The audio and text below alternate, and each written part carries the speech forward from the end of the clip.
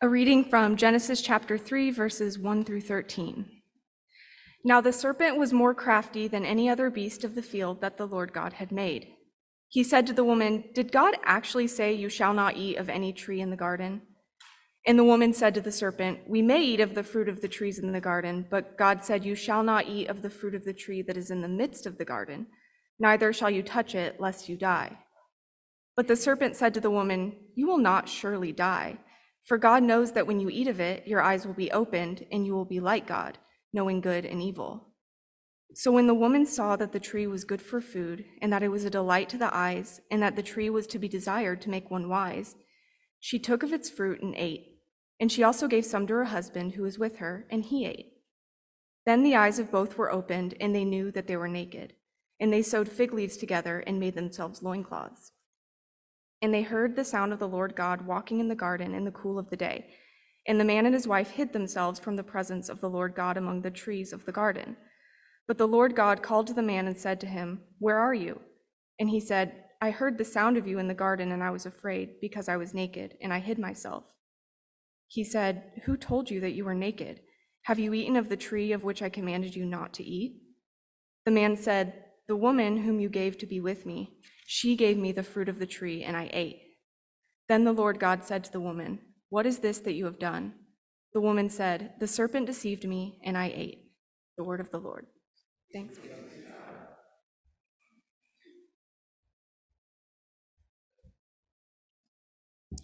The Lord God said to the serpent, "Because you have done this, cursed are you above all livestock, and above all beasts of the field.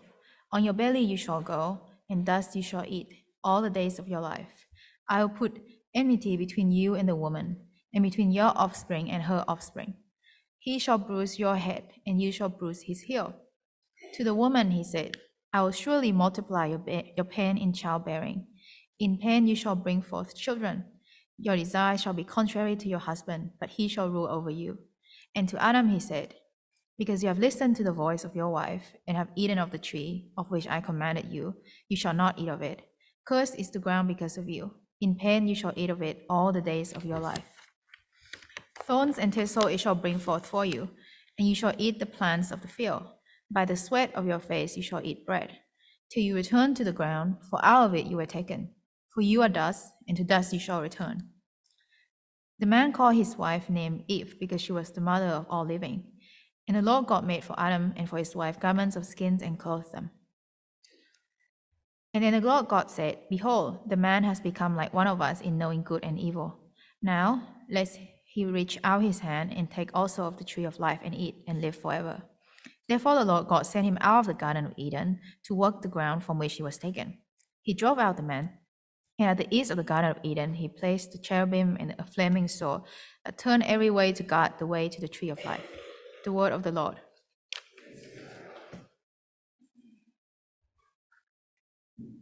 Father, we've been reading this story for the last few weeks, wrestling through its implications and what it means.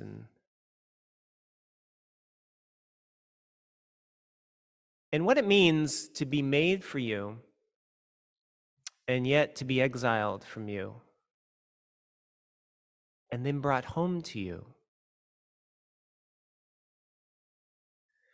Father, will you give us insight now? Lord, I pray that each aspect of that story, to be made for you, to be exiled from you, to be brought home by you, make all of that vivid.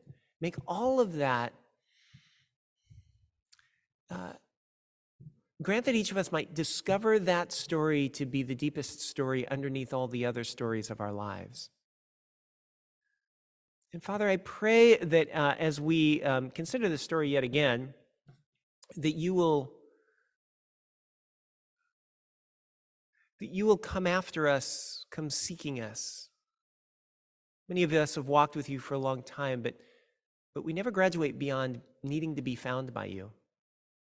And some of us have never been found by you, and we really need to be found by you, and we can't find you, but you can find us, so come and find us. Thank you. In Jesus' name, amen. Have a seat, and please turn back to those readings. We're going to be mainly on page 10, there at the very end of the reading. So, if you've been with us for the last few weeks, you know that this is our third time looking at these readings. It's really one reading. It's Genesis chapter 3. And it means that this is the third time we have been thinking about the idea of the judgment of God and the sin of humanity. Today, we're going to think a little bit about some of the implications. One of the questions that's up for me is this. On the one hand, what is it that comes up for you when you think about the judgment of God and the idea of human sin? I don't know that we talk about it that much. So what comes up for you?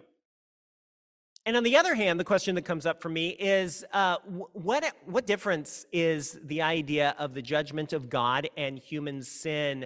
What difference is that supposed to make in our lives? So let me try to set this up. So one of the big themes in the Bible is, and it starts right here, is the idea that God holds all of us accountable for our moral life. And more specifically than that, in this reading that we just heard, this is a moment when Adam and Eve, the first humans who are made for a relationship with God, nevertheless, they reject that relationship through disobedience, through sin, eating the tree that they're not supposed to eat, and then they're exiled. God sends them out of the garden. And that's the beginning of a theme that gets bigger throughout the whole of the Bible. And it's the idea that God holds us responsible for our sin, for our moral failings, for our rebellion against him. Every one of us is going to have to reckon with that. That's what the Bible teaches. And I guess what comes up for me is just, what do you make of that? And what difference should it make in our lives? What are the implications? And even now, I can imagine all kinds, and I've heard all kinds of objections. In fact, I feel them, don't you? I can hear somebody saying, the Christians, sin. I can imagine somebody saying, you Christians, you have just a ridiculously pessimistic view of the world. Ugh. It's a terrible burden. Can you identify with that? Or I can hear somebody saying the idea of the judgment of God is scary, and it is.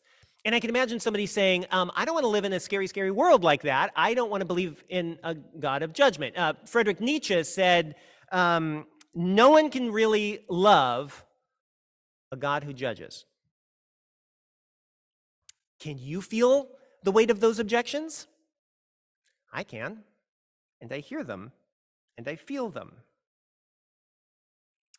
But what I want to show you today is that if we take Genesis 3 seriously, it's not going to lead us into fear. It's not going to cut us off from the love of God. Quite the contrary. Actually, if we take Genesis 3 and this story very, very seriously, it will lead us to become a community marked by humility and hope and holiness. What? Yeah. For a minute, I'm going to explain this, but for a minute, just think about humility. Think about how much of our world, how much evil in our world goes on because we are deeply proud, deeply arrogant, and deeply selfish. Yes? Imagine what it would be like if we were deeply humble. Imagine how different Thursday, Thanksgiving dinner would be if we were all humble. On the other hand, think about hope. Think about the despair that is around us in our world. We talked about this a lot, but you turn on the news and there's an enormous amount of despair going around, and there's good reasons for despair. But imagine what it would be like if we could have a rigorous hope, not a hope that cuts off the difficulties and the tragedies of our world, but one that can look it right in the eye and say, yet nevertheless, we have hope. And holiness. What does that mean? I mean deep and profound and lasting moral transformation. Imagine if there was a way for us to be freed from the the moral hangups and the moral flaws that sabotage our lives? What if there was a path to true holiness, moral transformation? Humility and hope and holiness, we need it. And I want to argue that if we take Genesis chapter 3 very, very seriously, it shows us the pathway there. Would you come with me into it? Let's go. Okay, first of all, I want to show you that Genesis chapter 3, the judgment of God leads us into holiness. Go to the reading, look at verse 22. It says this, "Then the Lord God said, Behold, the man has become like one of us in knowing good and evil." Now, stop there. The question that comes up for me is, in what way is Adam and Eve like God, and is that a bad thing? And then look at verse 23. "Therefore, the Lord God sent him into exile, sent him out of the Garden of Eden to work the ground from which he is taken." So my question is, why does God send Adam and Eve out of the garden? What's up with the exile? Well, remember the context. We've been talking about this all fall. In Genesis chapter 1, God makes humanity in his own image and likeness. One of the things that means is that from the very beginning, God created and designed humanity to be like him in some deep and remarkable way. God designed us with an incandescent dignity. From the very beginning, his gift. And here's how the plan was supposed to work. Our relationship with God from Genesis 1 and 2 was meant to be animated by gift and gratitude and intimacy. Gift. God gave Adam and Eve absolutely everything that they needed. And that was to call forth gratitude, as Adam and Eve received everything that they needed from God, every hunger that was fulfilled by all the trees of the garden and the beauty that was around them. As they received that gift, it was to spark a response of gratitude. And as the gift of God and the gratitude of humanity joined hands, it was to forge a remarkably powerful bond of love, intimacy. God gave us the gift of his image, and we were meant to express that image of God by growing into deeper intimacy with him. That's how we were to become like God. But the snake, in our reading, we talked about this a couple weeks ago, the snake, who's the embodiment of evil, we find out later it's the devil, the snake tempts Adam and Eve to become like God, not through intimacy, but through autonomy. And that's what the tree of the knowledge of good and evil is all about. The knowledge of good and evil there isn't about knowing the difference between good and evil, because God had already taught Adam and Eve the difference between good and evil through his commandment. The word knowledge in verse 22 can be translated and can bear the meaning to determine, to kind of determine for yourself what right and wrong is going to be. And so what the snake wants the Adam and Eve to do, and what they eventually go for, is snake wants them to declare their own autonomy from God, to set themselves up as their own authority over and against God. So the snake tempts them to kind of dethrone God and place themselves in the place of God. And one of the surprises is that in verse 22, God kind of recognizes that that's happened. He says they've become like us a little bit. But that's precisely why they have to leave the garden. Why is that? The Garden of Eden was the sanctuary of gift and gratitude and intimacy. The garden was the sanctuary where we were to become more like God through intimacy with him. But now Adam and Eve have rejected that. Outside the garden is the realm of autonomy. That's where they can have a go at becoming like God on their own steam without his gift. And that's where we find ourselves naturally. But here's what I want to show you. When God exiles Adam and Eve, it reveals both the dignity of humanity on the one hand and the disaster of sin on the other hand. How does it reveal human dignity? It reveals human dignity precisely because God honors Adam and Eve's choice. God honors their agency. God treats them as morally responsible agents. He doesn't patronize them. He takes them with deadly seriousness. And the fact that he takes them so seriously is an indication of the dignity that he holds them in. We were made in the image of God, which means, on the one hand, human beings are not animals driven by instinct, nor are we entirely helpless products of our environment. Rather, God made us to be exalted human beings, but that means that we are also culpable for our decisions. And the sentence of exile is, perhaps ironically, a witness to our dignity. But it is also a witness to the disaster of sin. Verse 23, outside the garden, Adam has to work the ground. Now, that doesn't sound like a disaster, but just think with me for a minute. Inside the garden, everything comes by gift, by grace. Outside the garden, everything comes by Adam's toil. Inside the garden, God's gift provokes a response of gratitude. Outside the garden, Adam's self-reliance gives birth continually to pride and to arrogance that we all know so much in our lives and in our hearts. Inside the garden, gift and gratitude join together to yield intimacy with God. But now outside the garden, toil and pride end only in death. So Adam works the ground. He's relying upon himself.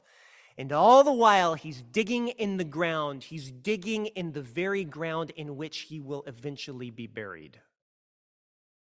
Because verse 19 says, from dust he came, and to dust he will return. And here's the point. Sin promises that we can become godlike. But sin never delivers on the promises it makes. Sin promises that we can become godlike, but death, all of our approaching death, is a witness that sin is a liar. Our approaching death, for all of us, is a sign of the disaster of sin.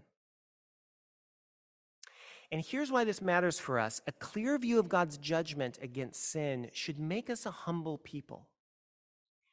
And real humility, Emmanuel, holds together both the dignity of humanity, an exalted view of humanity, and also keeps in view the disaster of sin. And we have to hold it together if we're going to be humble.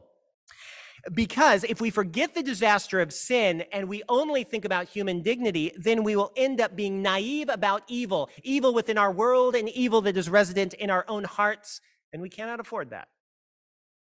But on the other hand, if we forget the dignity of humanity and we only think about the disaster of sin, then we'll end up being cynical. We'll end up being just utterly pessimistic. And the Bible's view of God's judgment allows us to see both the exalted nature of human life and also why it is that the disaster of sin means we need to be rescued. We are to be humble.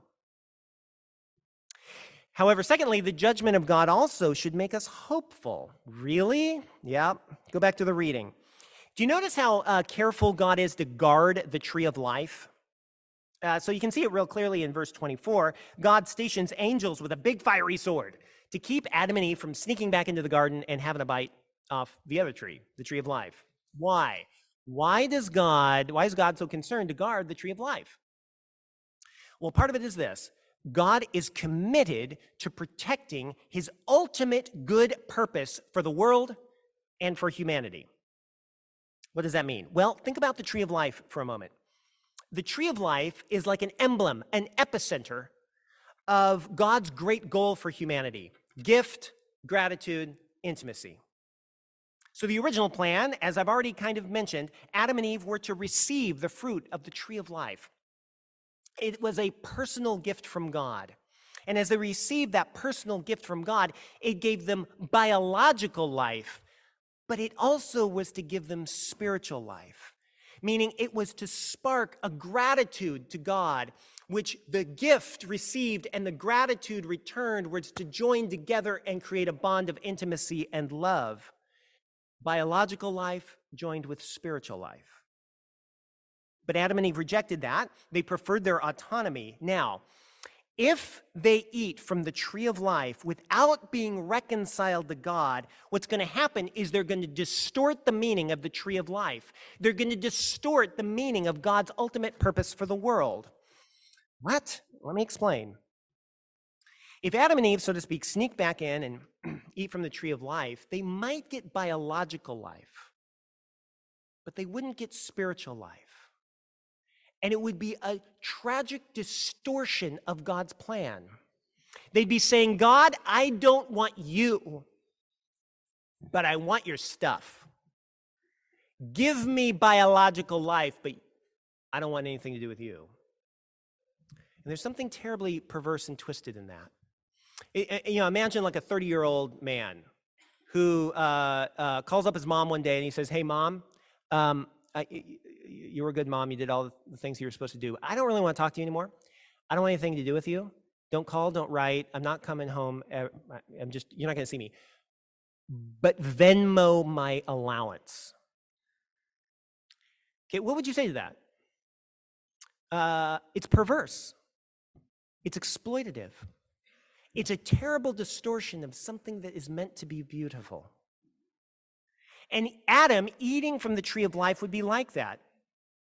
It would take the sacred vision of intimacy and love, that's what humanity is made for, and it would twist it and just make it something for my hunger to consume. And God says no. And God's no is a word of hope. And here's why.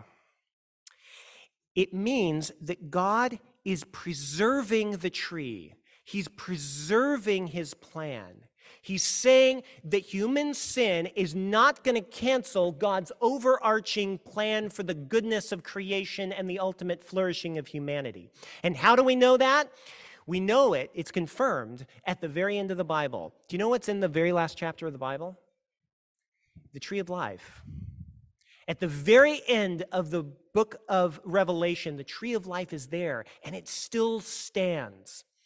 And what that tells us is that from the very beginning, when sin tried to stage a revolution and an insurrection and overthrow God's plan, God's good plan for humanity and for the history, God said, no, the tree of life is going to be preserved. No, sin, you're not going to ruin the tree of life because I've got plans. I've got plan for history. I've got a plan for humanity, and I'm not going to let sin ruin it. And that's why we can have hope. Not hope in ourselves. Not hope that we humans are going to be able to sort out all our problems, but rather we can have hope because the tree of life stands, because God protected it. And that means that God has an irrepressible resolve to defeat evil and vindicate the good. And Emmanuel, if God is guarding the tree, then it means we must not give in to despair. There's a lot to despair about in this world. When I look at my own heart, I find plenty of reasons to despair at various points in my life. But if God is guarding the tree of life, then it means that God's plan stands, even when I fall.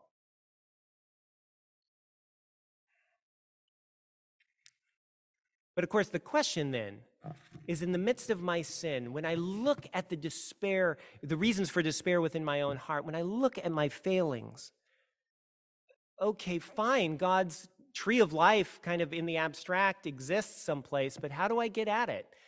How do I get back to that intimacy for which I was made? And at the beginning of the Bible, we have the tree of life. At the end of the Bible, we have the tree of life. And it says that the tree of life's fruit is for the healing of the nations. And right in the middle, we have another tree.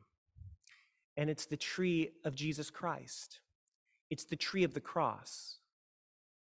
And Jesus Christ came and climbed up upon the tree of death, the tree of the cross, and he transfigured it into a tree of life for you and me.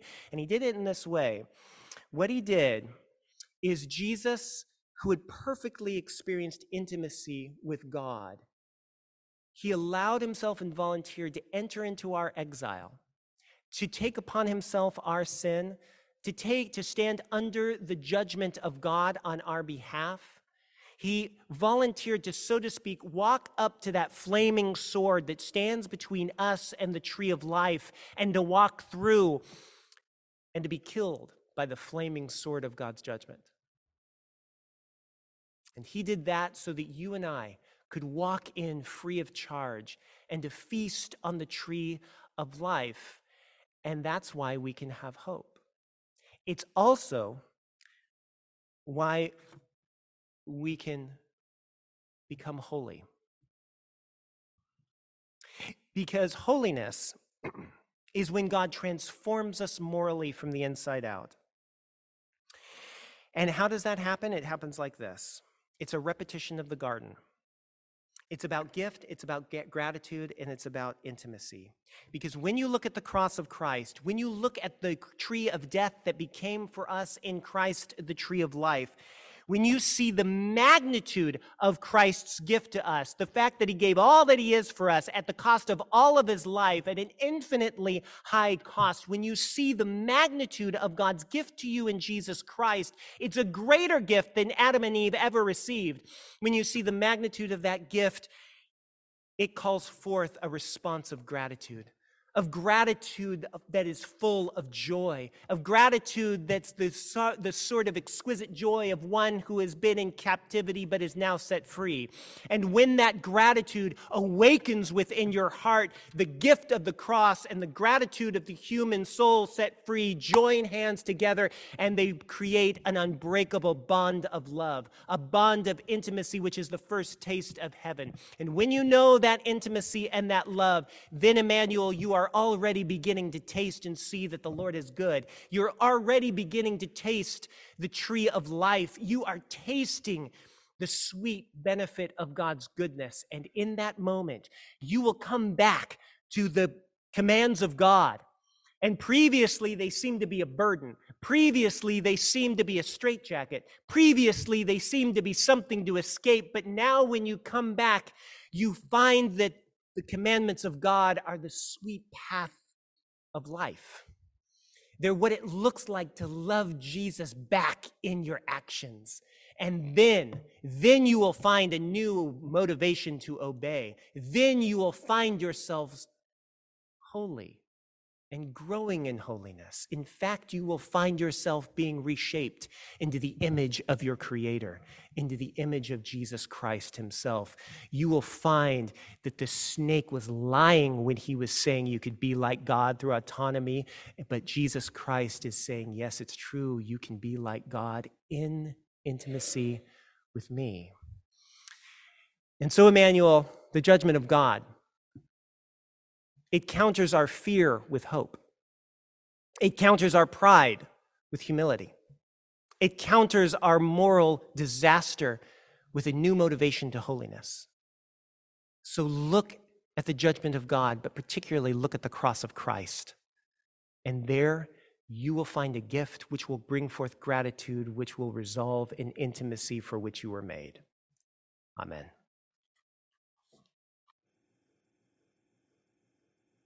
Hello, everyone. My name is Jim Saladin. I'm the rector here at Emmanuel Anglican Church.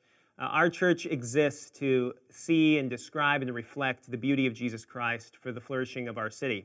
And I hope this podcast encouraged you in that way towards Christ. If you're here in New York City, we'd love to see you. Please join us on Sundays at 11 a.m. Generosity drives everything we do at Emmanuel.